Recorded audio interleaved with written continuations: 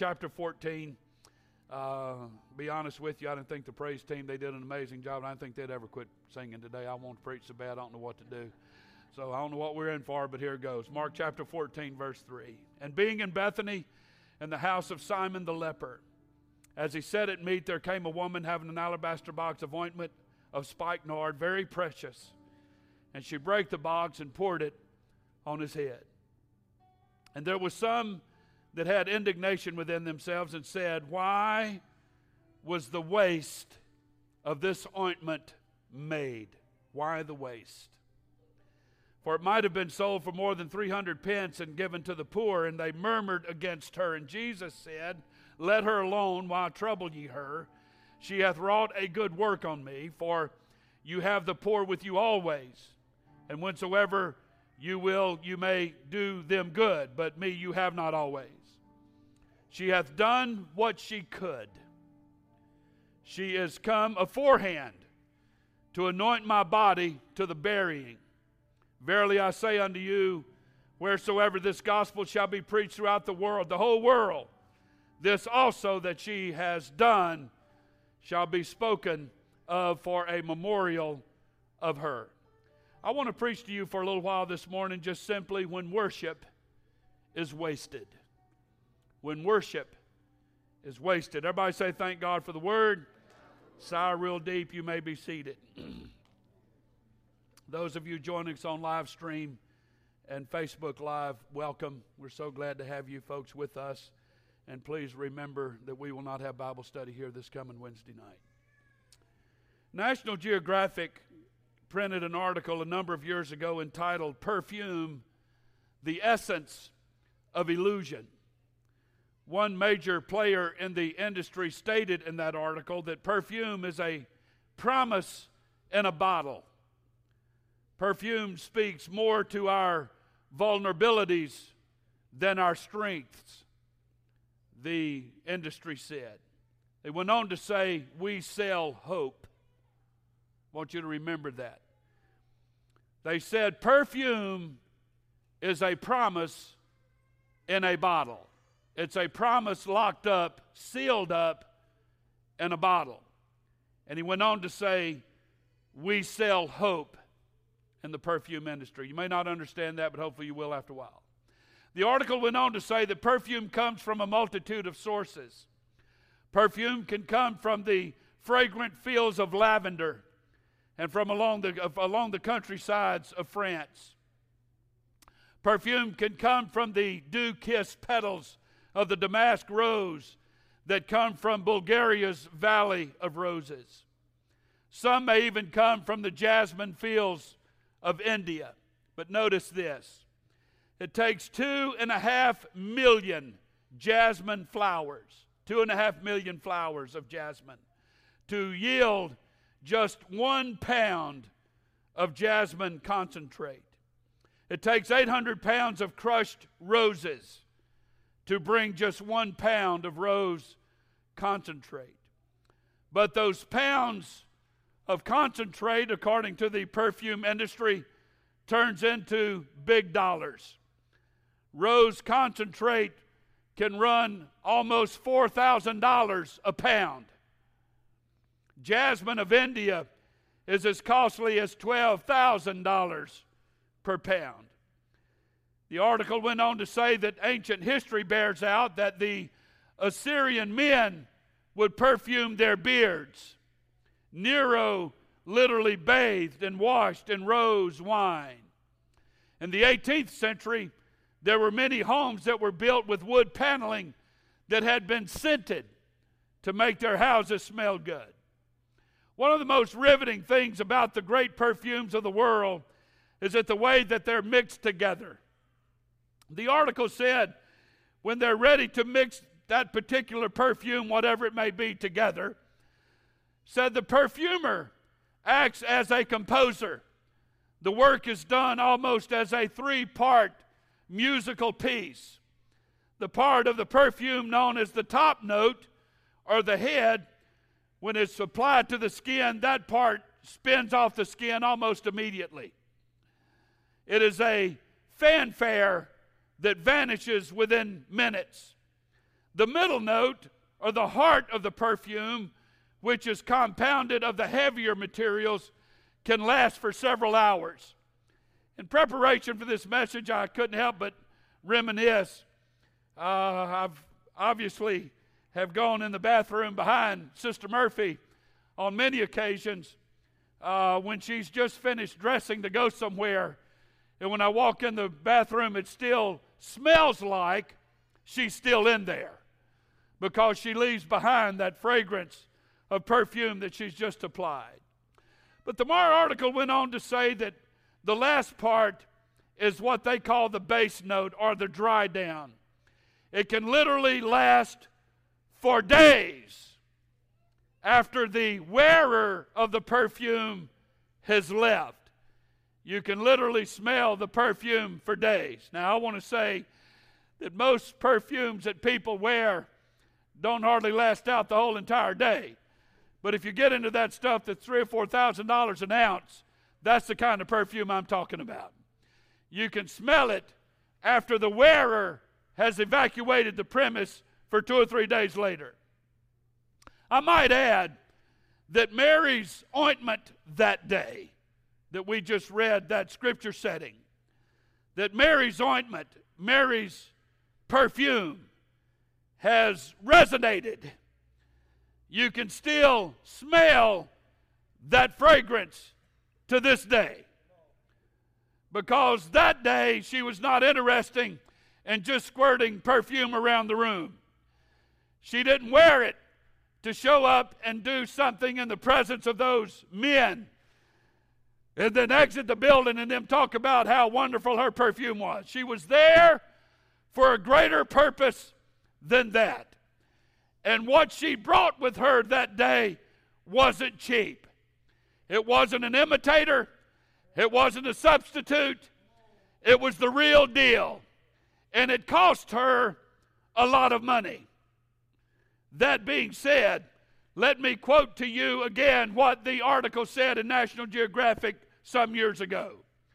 Perfume, if you consider what Mary brought that day, the Bible said it had a fragrance to it and it filled the entire house in another scripture setting. They said perfume is a promise in a bottle. In other words, the people who smell it will be endeared to you. They will know that you were there. They will feel the presence of you. They will smell your presence for days to come. And they went on to say that perfume speaks more to our vulnerabilities. Perfume kind of makes up for certain weaknesses that we're vulnerable to. He said we sell hope. With every sacrifice that's offered up to Jesus, there is a sense of hope that accompanies that sacrifice. I will be honest with you today. It's hard for most people, including myself, to worship God as sacrificially as I can without including in that package some element of hope. That God, I'm going to worship you today, but I'm still needy. I still have problems in my life, and I sure hope that you'll consider my worship and also consider my need. So with every sacrifice that is offered up to Jesus, there's a sense of hope that accompanies that sacrifice no matter what it is. One huge byproduct of worshiping God is hope. There's always hope evident in worship. I know very few people that cannot worship God without an element of hope being attached to it. The perfumer said that day that hope is something we sell in every bottle of perfume, because you hope when the person you're trying to attract to yourself smells it, they will return a favor of something that will be beneficial to you as well. I have always found when I worship God, I can't separate it from hope. But when I worship God, He fulfills the things that I hope for.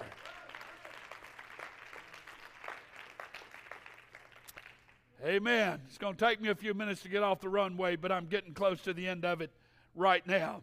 One great byproduct of worship is hope. The day of our scripture reading was probably on the Saturday before Palm Sunday. Here was Jesus with some of his closest friends and his disciples in the house of Simon the leper. The very event for the supper appears to have been motivated by gratitude that Simon had for Jesus raising Lazarus from the dead. While they were eating their meal, a woman approaches Jesus. We understand and we learn from John chapter 12 that this woman was Mary, the sister of Lazarus and Martha, Lazarus just being raised from the dead by Jesus. She, without uttering a word, comes with a vessel or a box that could be easily broken or crushed. And in fact, it is broken and crushed, and Jesus is anointed. Commentator William Barclay refers to this act as an oasis of sweetness in the desert of bitterness. What she did that day was an oasis of sweetness in a desert of bitterness. Worship works no matter what the environment is.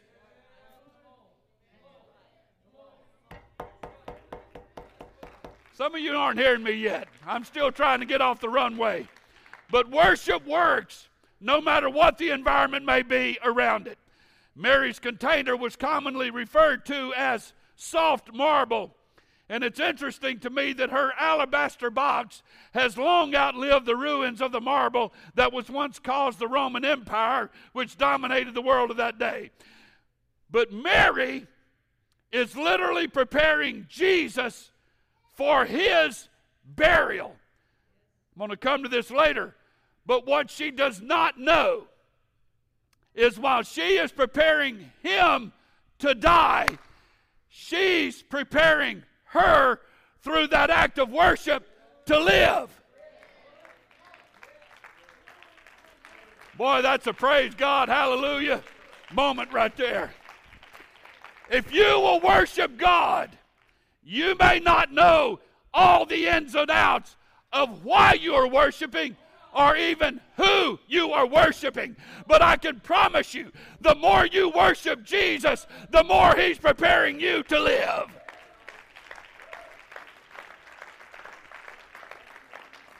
Everybody say that's good stuff. Thank you. I appreciate that. How is it that Mary knew what was going to happen to him? Listen to this. The answer is found when you examine and you look at her attitude and her posture towards him. She knew what she wanted to do, and she did have some understanding of why she wanted to do it, and it's a byproduct of her attitude and posture. When you look at Luke chapter 10, you remember when Martha invited Jesus over for dinner, and when Jesus showed up, where did Mary go? She went and sat at his feet. When Lazarus died and Martha whined about it in John 11, where did Mary go? She went back to his feet. Man, I wish I had time to preach this the way I want to. Clock's not a friend today. Her attitude and her posture created an environment that was life-giving to her. You wonder why we promote worship here at Grace Church so much. I encourage Casey to lead the praise team, to lead you, to worship. If we can worship, we can create an environment that will give you hope, that will give you promise. We can create an environment that you can live in, that you can prosper in, that you can be healthy in. Folks, you got to worship. You can't come to church and sit on your hands and say, I don't feel good. Even when you've got cancer in your body and you're weak from chemotherapy treatments, when you want to worship God, you'll get out in the aisle, you'll dance, you'll run, you'll shout, you'll clap, you'll let the Lord have his way. But if you want hope, if you want life, you've got to worship the King of Kings. Oh God, I feel the Holy Ghost right now. Hallelujah. Gotta worship. You gotta worship. So in both of these times, when Mary was at the feet of Jesus, Mary is specifically mentioned to have been in the presence of Jesus when she is at his feet. There is a posture and position that comes with real spiritual hunger, and it becomes the mentality of a true worshiper. It doesn't matter how much you've been with Jesus in the past, you still want to be with Jesus.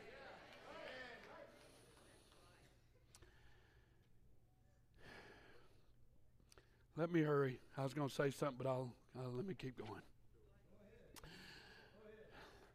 When Mary brings the alabaster box and she crushes it and anoints the head of Jesus with the contents, and the fragrance fills the house, the silence of that act of worship is shattered by murmuring, judgmental disciples. Disciples. This isn't a Pharisee thing now. This is a disciple thing. I would anticipate the Pharisees criticizing him or her, but I wouldn't have anticipated the disciples doing it. I thought they'd be on board. Hey, let's get on board and worship with her. But that's not what the disciples did. None of them. They had indignation, the Bible said, among themselves. The original indicates that they ached with vexation towards her. What are you doing here? Who do you think you are? What do you think your relationship with Jesus is? You have no right to be here, especially doing what you're doing. In the vexation, they ached with it, the Bible said. This is the desert of bitterness that Barclay referred to. They murmured against her. Again, the original sheds greater light when it suggests that they growled at her and rebuked her vehemently according to the original. Buddy, you're really pushing the envelope when you get to that point, in my opinion. When you look at somebody and just, what are you doing here? You have no right to be here, etc. You get the point.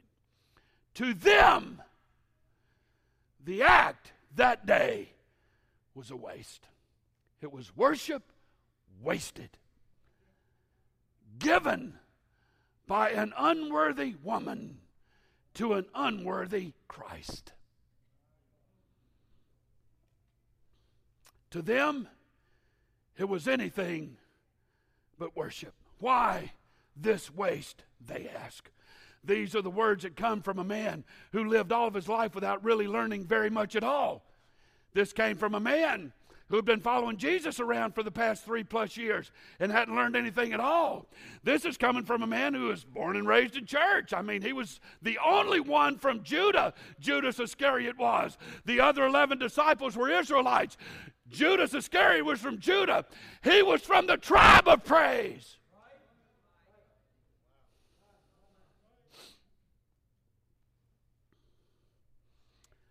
This comes from that Holy Ghost-filled apostolic. Well, I've been in this way, and you have been in the way for the past 50 years.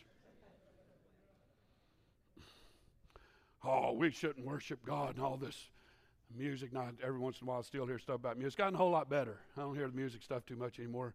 I think folks have finally learned it don't do any good. I didn't get a whole lot of back from that, but it is what it is. We're here to worship. And I'm going to stop right here and remind you again. Our worship and all the music and stuff we do with the lights and all that business, I'm not doing it because I want to be vogue and I feel some kind of pastoral peer pressure that we have to have cool stuff at Grace Church. Those of you that's been here long enough, you've gone through Bible study with me. When Solomon wanted to build God a temple, he spared no expense. And I can promise you, if this was a modern day Solomon's temple, you would have lasers shooting across this building. You would have every kind of instrument up here you could think of, a choir as big as Texas, you name it, and more animals outside to sacrifice than you could count. He went all out, buddy, and if you didn't like it, it's okay to miss church that day, I guess. But when he celebrated the presence of God, God came in and took over and shut down their program. We should learn a lesson from that. I'm not into lights and lasers because it's cool. To me, it's just another medium to show God and to present God to somebody in a huge way because He's great, and greatly to be praised.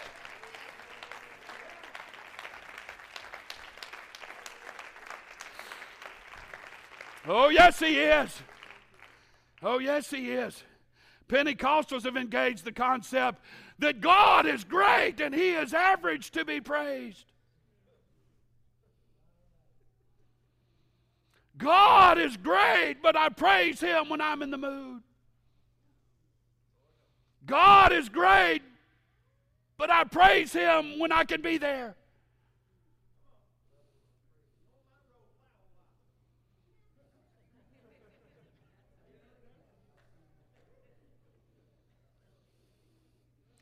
I heard that. You will see Him in His grave if you don't worship Him. He'll resurrect, but you won't. It is good preaching. Why this waste? These are words that come from a man who has lived all of his life without really learning very much at all. Put a lot of Pentecostals in that bracket. We think we know. But it's been a long time since some of us have really been at the feet of Jesus. It's been a long time since some of us have had a good repent session and a good talk in tongues session. You can say you're Pentecostal all you want, but let it be measured by how often you're in the presence of God. How's the pray first working for anybody here today? Is it working pretty good? You're going over there and praying and talking to God? It's working in here. Somebody's doing it. Okay, I'm done with the meddling now. Let me move on. Little did Judas realize that there is much, in fact, a great gulf that exists between wasting and giving. Mary didn't waste it, she gave it. There will always be a cost involved in consecration and separation, no matter how pure, holy, or sacred the act may be. There will always those who question and accuse the person who goes beyond. Much comes from worship that is given, worship that's not coerced, worship that's not demanded, but is spontaneous and real. Much comes from worship that's given. And Jesus finally blurted out, "Leave her alone."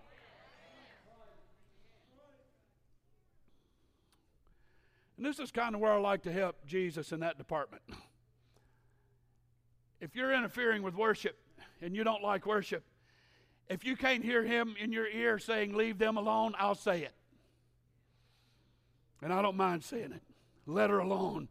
These are the words that came from the mouth of Jesus. These words are calm, but the command is unmistakable. There are memorials that come from things that are broken. Listen to Pastor right now. Crushed grain and wheat becomes bread. Bruised plants give up their oils that help us heal. Broken pitchers helped Gideon, Chris, to fight his foes. It was a wasted barrel and an empty cruse that the prophet of God was sustained. It was on broken boards and the pieces of a ship that Paul and his companions were saved. And although no bone of the Lord was broken, His body was broken, that so we might have life and we might have it more abundantly. It was by the scattering of the early church that the Gentiles were saved. It's on broken parts. It's on broken things. It's not on wasted things, but broken given things that the power of God excels and moves in glorious fashion. If somebody here today would break open open just a little bit, if you would break open a little bit and clap your hands and shout unto God with a voice of triumph, you send up to heaven a voice of hope, and God will hear your prayer.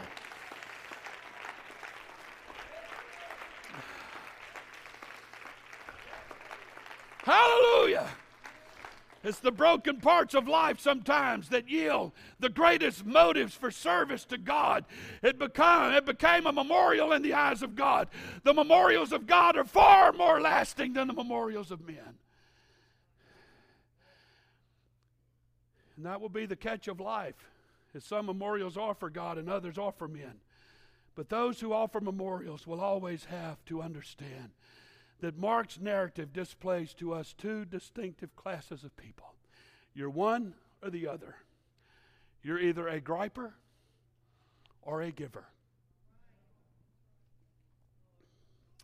The griper always hangs himself. If not with rope, then he does so with words. The giver, on the other hand, gives himself to immortality. Why this waste?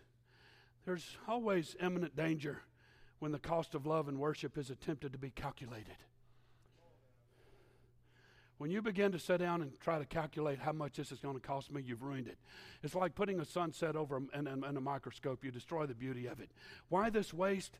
You can't calculate it. This precious perfume was not wasted.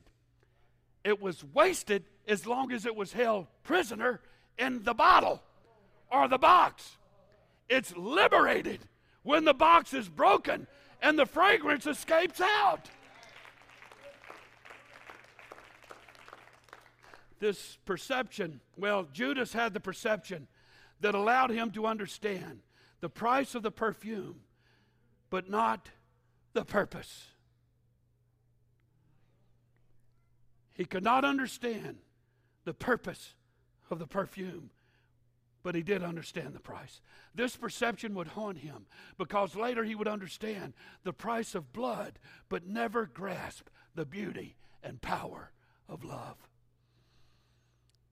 Let me hurry on. This precious perfume was poured out by a loving heart, and it was not wasted.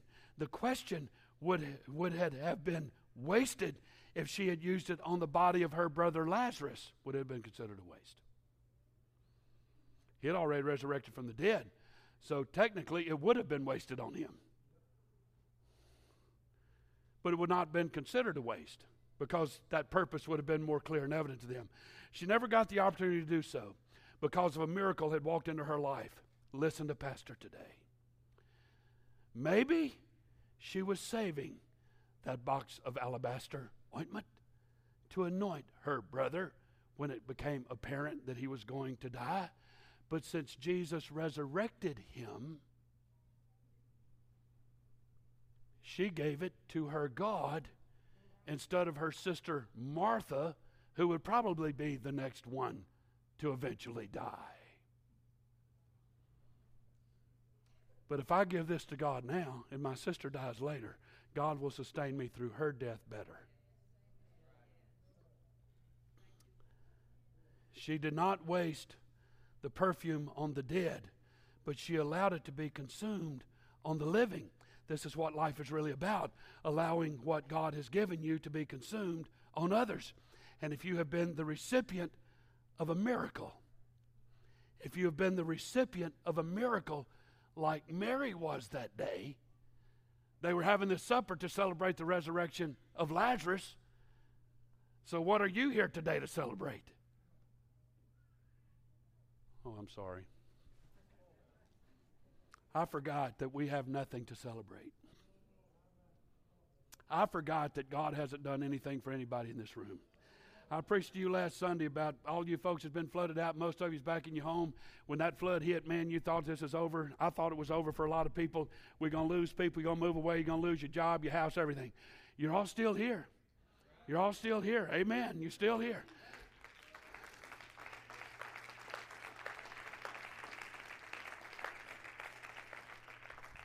Anybody here been a recipient of a miracle lately? I know Kelly Adams has. I know Tanya and Jonathan have. They've been a recipient of a miracle. Their little boy's running around today. Man, he could have had a brutal surgery ahead of him, but God stepped in. Y'all have any ointment y'all like to give Jesus today? Y'all have some perfume? Or are you going to save it for something else? If you've been a recipient of a miracle, why don't you stand and break an alabaster box? Go ahead and break your alabaster box.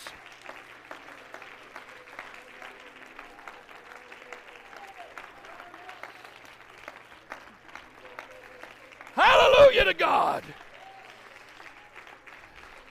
Hallelujah to God. Clap your hands one more time and shout, yeah!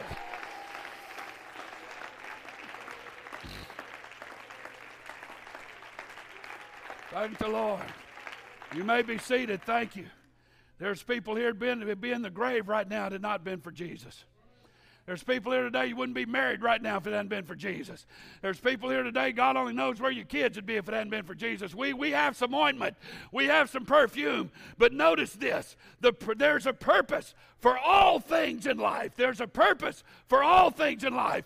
And the greatest waste in life comes from hoarding things and keeping things from their proper use. And that includes praise and thanksgiving and worship when it comes to Jesus.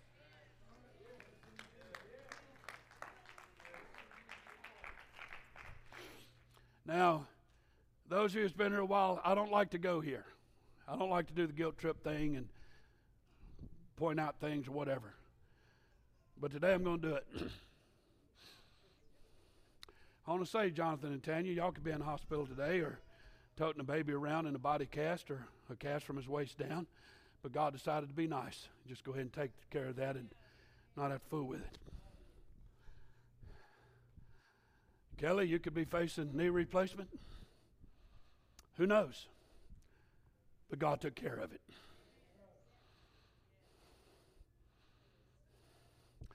The Thornton family, as I mentioned last Sunday, could still be grieving over the loss of a twin baby, or at least both twins.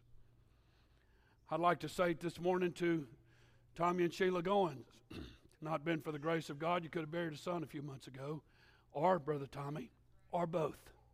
But God had different plans.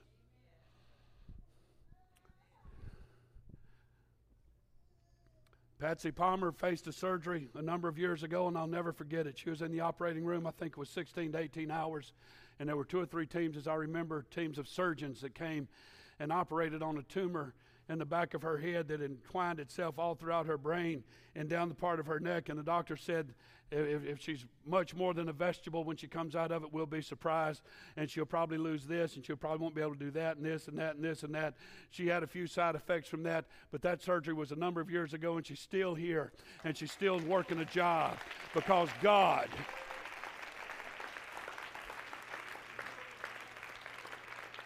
My point is, how much longer are those of you that's been recipients of miracles going to hoard your praise and hoard up your worship? It's time to start celebrating Jesus, man. If God has been good to you, we need to let him know about it on a regular basis. This ain't a guilt trip. This is a biblical trip. The Bible said, let everything that had breath praise the Lord, and we ought to praise him for what he's done in our.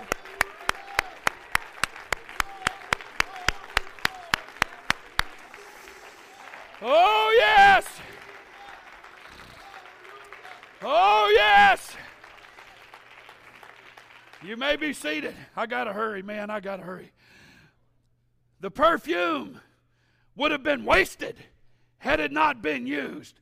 And there's folks here today that hoard up bitterness when they ought to let it go, and let it go of a long past and often forgotten hurts. Some hoard up anger when they ought to pour out forgiveness. Some hoard up jealousy when they should find contentment with life. Some hoard up long nurtured grudges when they ought to pour out thankfulness. Some hoard up old hurts when they ought to give into spiritual healing. Some hoard up past mistakes of others when they ought to hold themselves to the same expectation restoration and accountability, and this would generate mercy in your own life. Hoarded up worship, hoarded up perfume, if you will never become a memorial before God until it's bursted open and given to Him. There is no wasted worship. There is no wasted worship.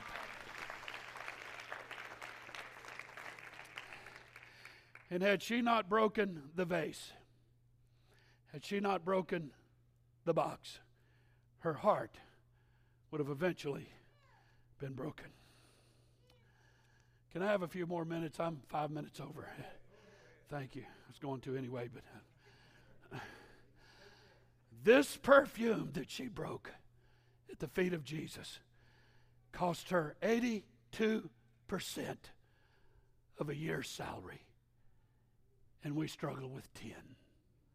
You want to worship? Start tithing.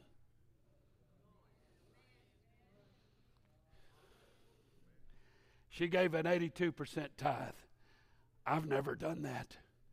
As a matter of fact, I'm terrified, Sister Murph, to even preach this scripture setting. Because the last time I did, when I got done preaching it, God spoke to me about a motorcycle I had and said, "What about that?" I just got another one.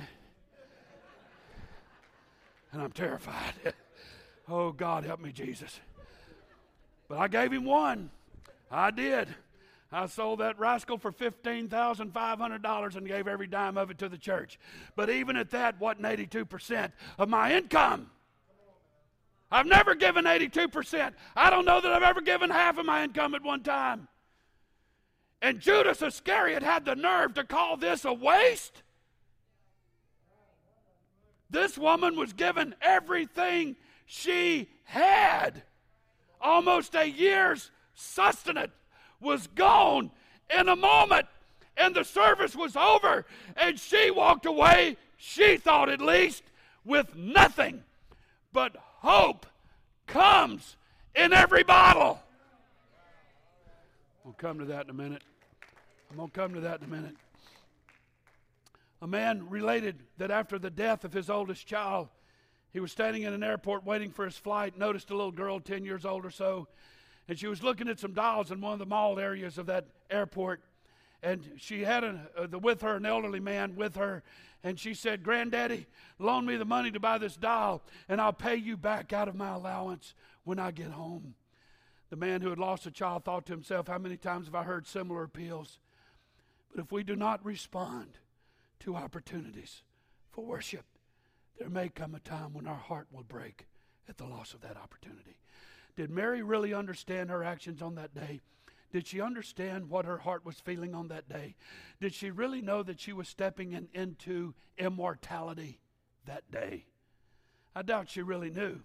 She was simply responding to a much deeper call, a call that she knew, a call that knew there was some good work in wasted ointment, and Jesus answered it. "She has anointed my body for burial," and she did it before I died.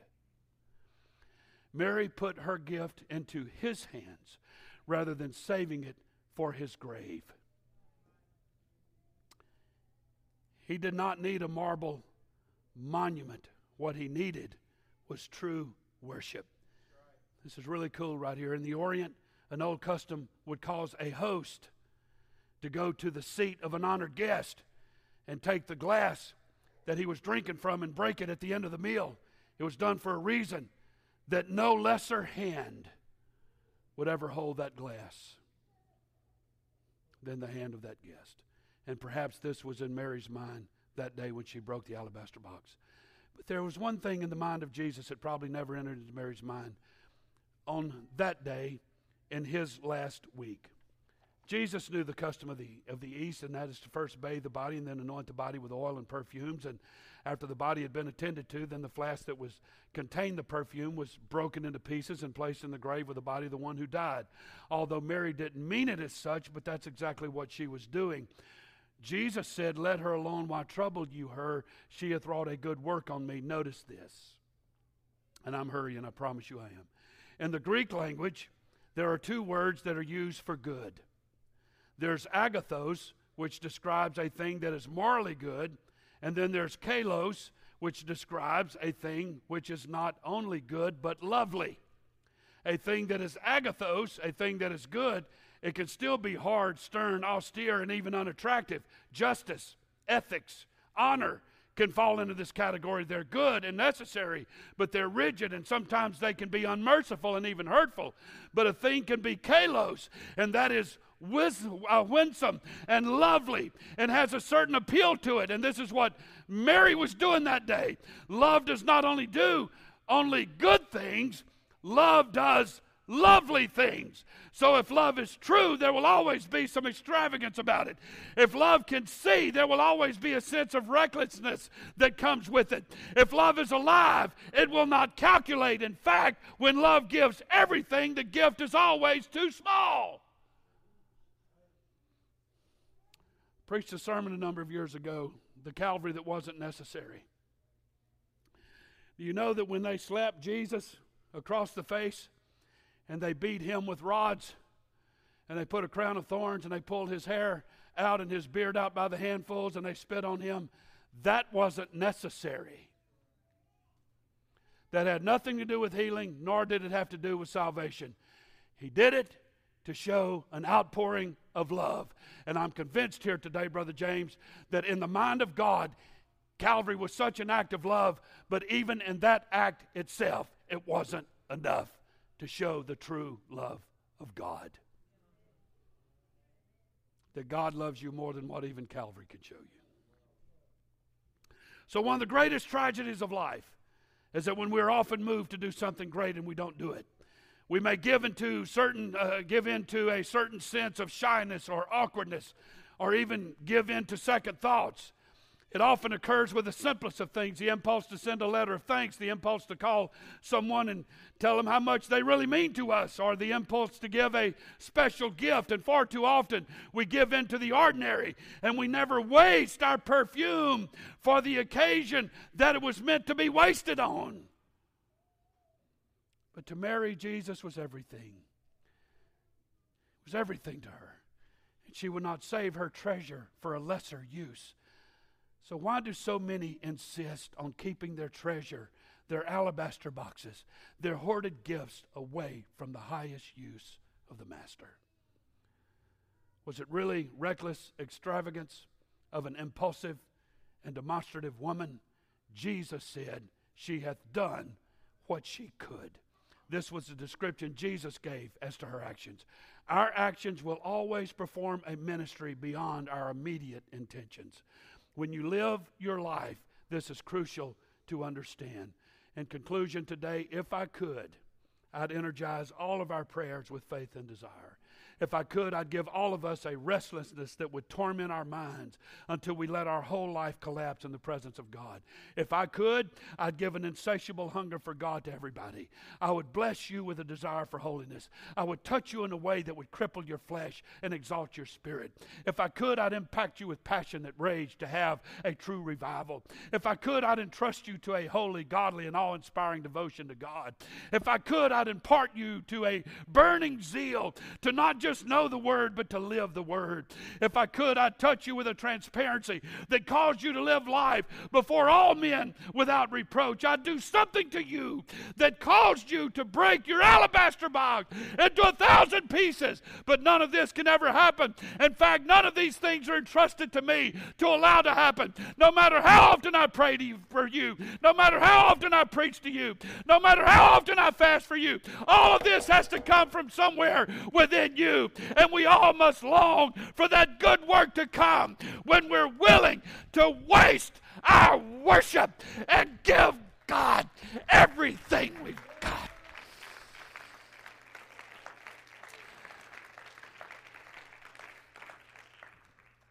Remember, the industry leader said, "We sell hope in a bottle."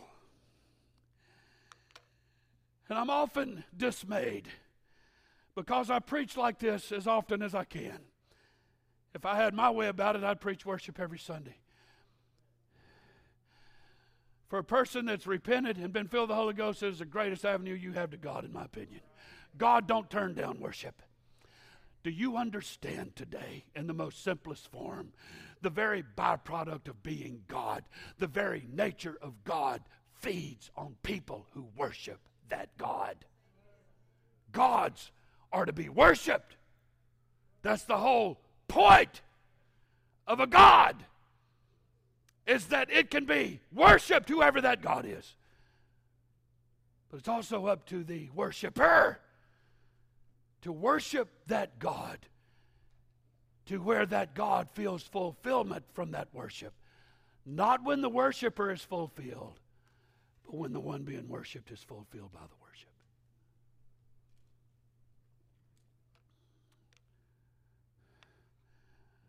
But every time you worship, you can come up here and beg and plead. And oftentimes I see the same people doing it over and over, and I'm not dismissing or discounting that, but I see the people do it over and over. God help me, God help me, God help me, God help me. Quit doing that. It becomes a nagging child at Walmart. Mama, can I have this toy? Can I have this toy? Can I have this toy? Can I have this toy? Can I have this toy? Oh, Mama, can I have this toy? Can I have this toy? Can I have this toy? Oh, Mama, Mama, Mama, Mama, Mama, Mama, Mama. I got to have this toy. I got to have this toy. I got to. And after a while, you want to scream. Maybe you don't, I do. But little Noah Christopher has mastered the art. With that little one tooth missing in the front, he can smile and he can do a little dance and point his little crooked finger and tell you how wonderful you are. He has mastered the sweetness, the sweet parts of the English language. Oh, Annie, you are so beautiful. You're so gorgeous. And Annie, I love you so very much. And he don't have to do that but about 10 seconds, and she's just slobber running down her chin and say, Noah, whatever you want, you can have it, baby. You can have it, baby. I've seen it work. There's a grandmother and a great aunt here this morning that falls to the same ploy. Now, Papa, on the other hand, I've mastered it. Hey, you don't get... Anyway. Noah and Joseph showed up here yesterday morning. They was doing some work out in the A Center. Thank you guys very much for that. You know who you are. And they came, and Joseph had a big box of some big toy thing and asked me to help him put it together, and I did. And I said, where'd you get that? He said, Pat. I said, yeah.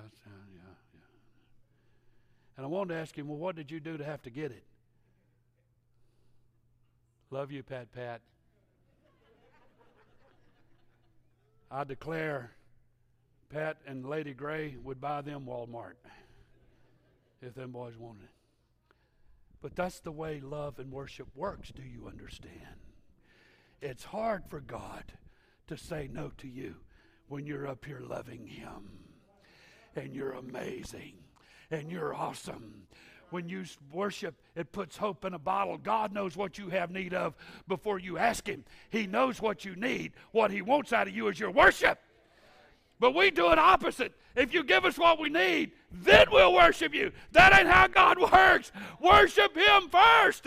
And not only will you get what you need and what you think you need, but God will give you.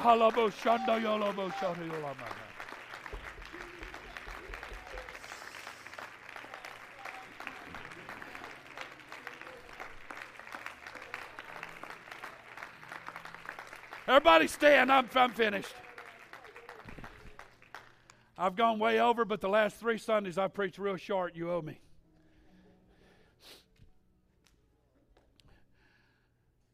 I mentioned a few minutes ago, this is my point, this is what I've come to preach. I mentioned a little while ago, how did Mary know what she was doing? That she anointed his body for his burial. I don't believe she knew that. But what she did know, Sister Melanie, what she did know is that this person who I set at his feet, and I've broken 82% of a year's income, and I just poured it on his head. This is what I do know. I do know, because of what he did for my brother, that he is the resurrection. I do know that. And if I will worship him, if he resurrected my brother, he'll resurrect me. There's people here today, you won't worship. You sit there like a knot on a log and you're scared to death. Like God's going to attack you if you worship Him or something, or somebody in this Grace Church is going to do it or not. And you really can't make up your mind. But you don't understand the hope that's attached around worship. There's people here today, your marriage is in horrible shape. Your kids are in horrible shape. Your job's in horrible shape. Your home and your finances and all that stuff. And you begged and pleaded or not said anything. But why don't you try worshiping the one that you know is the resurrection, and see if He'll put life back into your marriage, and life back into your home, and life back into your heart, and life back into your finances. Anybody get me? You're not worshiping Grace Church. You're not worshiping Pastor. You're worshiping Christ, who is the resurrection. Who is the resurrection, and who has resurrected the lives of people standing all around you. And if He did it for them,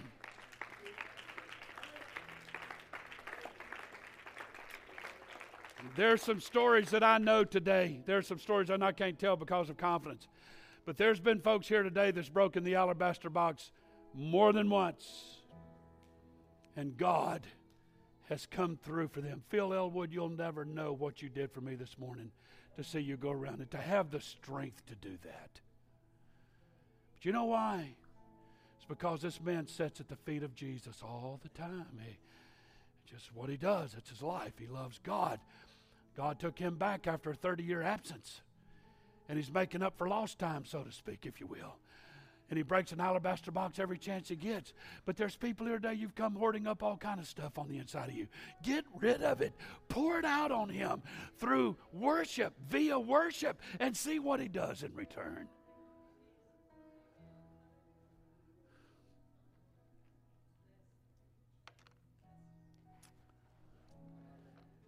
You will never over-invest in worship, and you will never over-invest your love in Christ. No matter how much you give to Him, it will always be too small for what He's worthy of.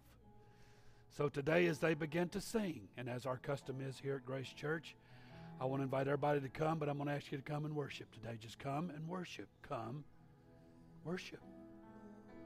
Bring Him a sacrifice of praise. Are we comfortable with that? Are we comfortable for that? Those of you that God's given you a miracle, come up here and celebrate it. Prepare a dinner today, right now, for Jesus, who resurrected something in your life and gave you life back. You may have been a backslider at some point. Celebrate the fact that He took you back. You may have been healed physically or spiritually or mentally, emotionally. Celebrate that today and give God some worship back. Break open the alabaster box. Give it back to Him. Give it back to Him. Give it back to Him. Worship Him. Throw your hands up in the air. I love you, Jesus. I love you, Jesus. I love you, Jesus. Come on, folks. All across the building, throw your hands up in the air. I love you, Jesus. I love you, Jesus.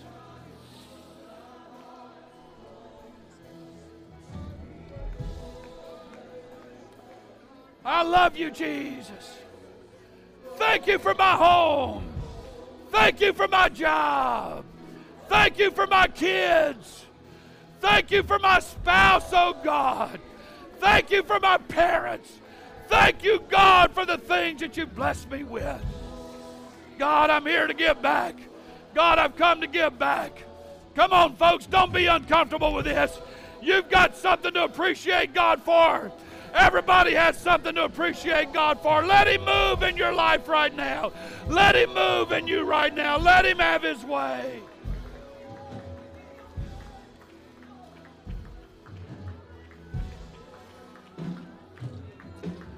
Come on, somebody. Somebody let the Lord have His way. Somebody let the Lord have His way. Hallelujah to God. We're going to worship for a moment.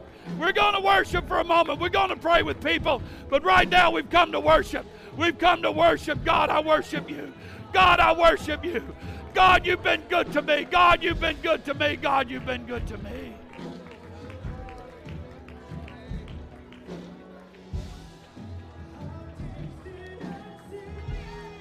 Sing, Derek. Sing, Derek. Sing. Yes.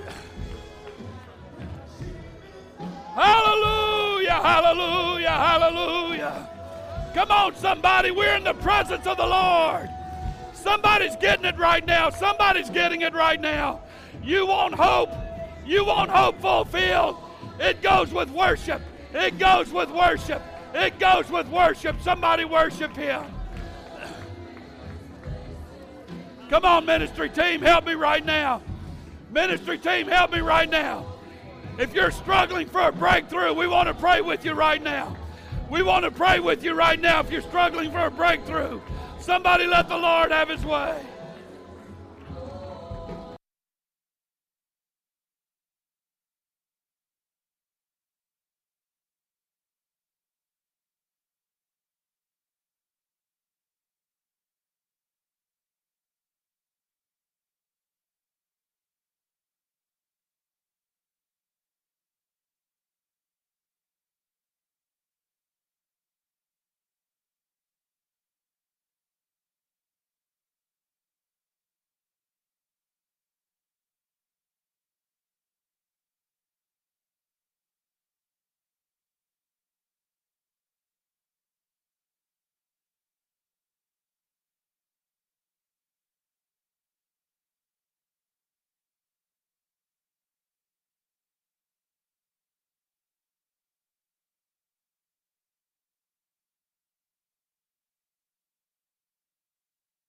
Hallelujah. Hallelujah. If you see somebody around you struggling a little bit, if you see somebody around you struggling a little bit, why don't you pray with them? Help somebody break their alabaster box. Why don't you help somebody? I feel the Holy Ghost moving right now. Come on. There's a tidal wave of Holy Ghost coming right now. There's a tidal wave of Holy Ghost coming right now. Somebody let Him have His way. Come on. Yes, Lord.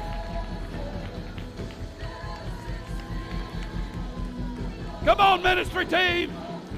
Come on, ministry team. Somebody let the Lord have His way.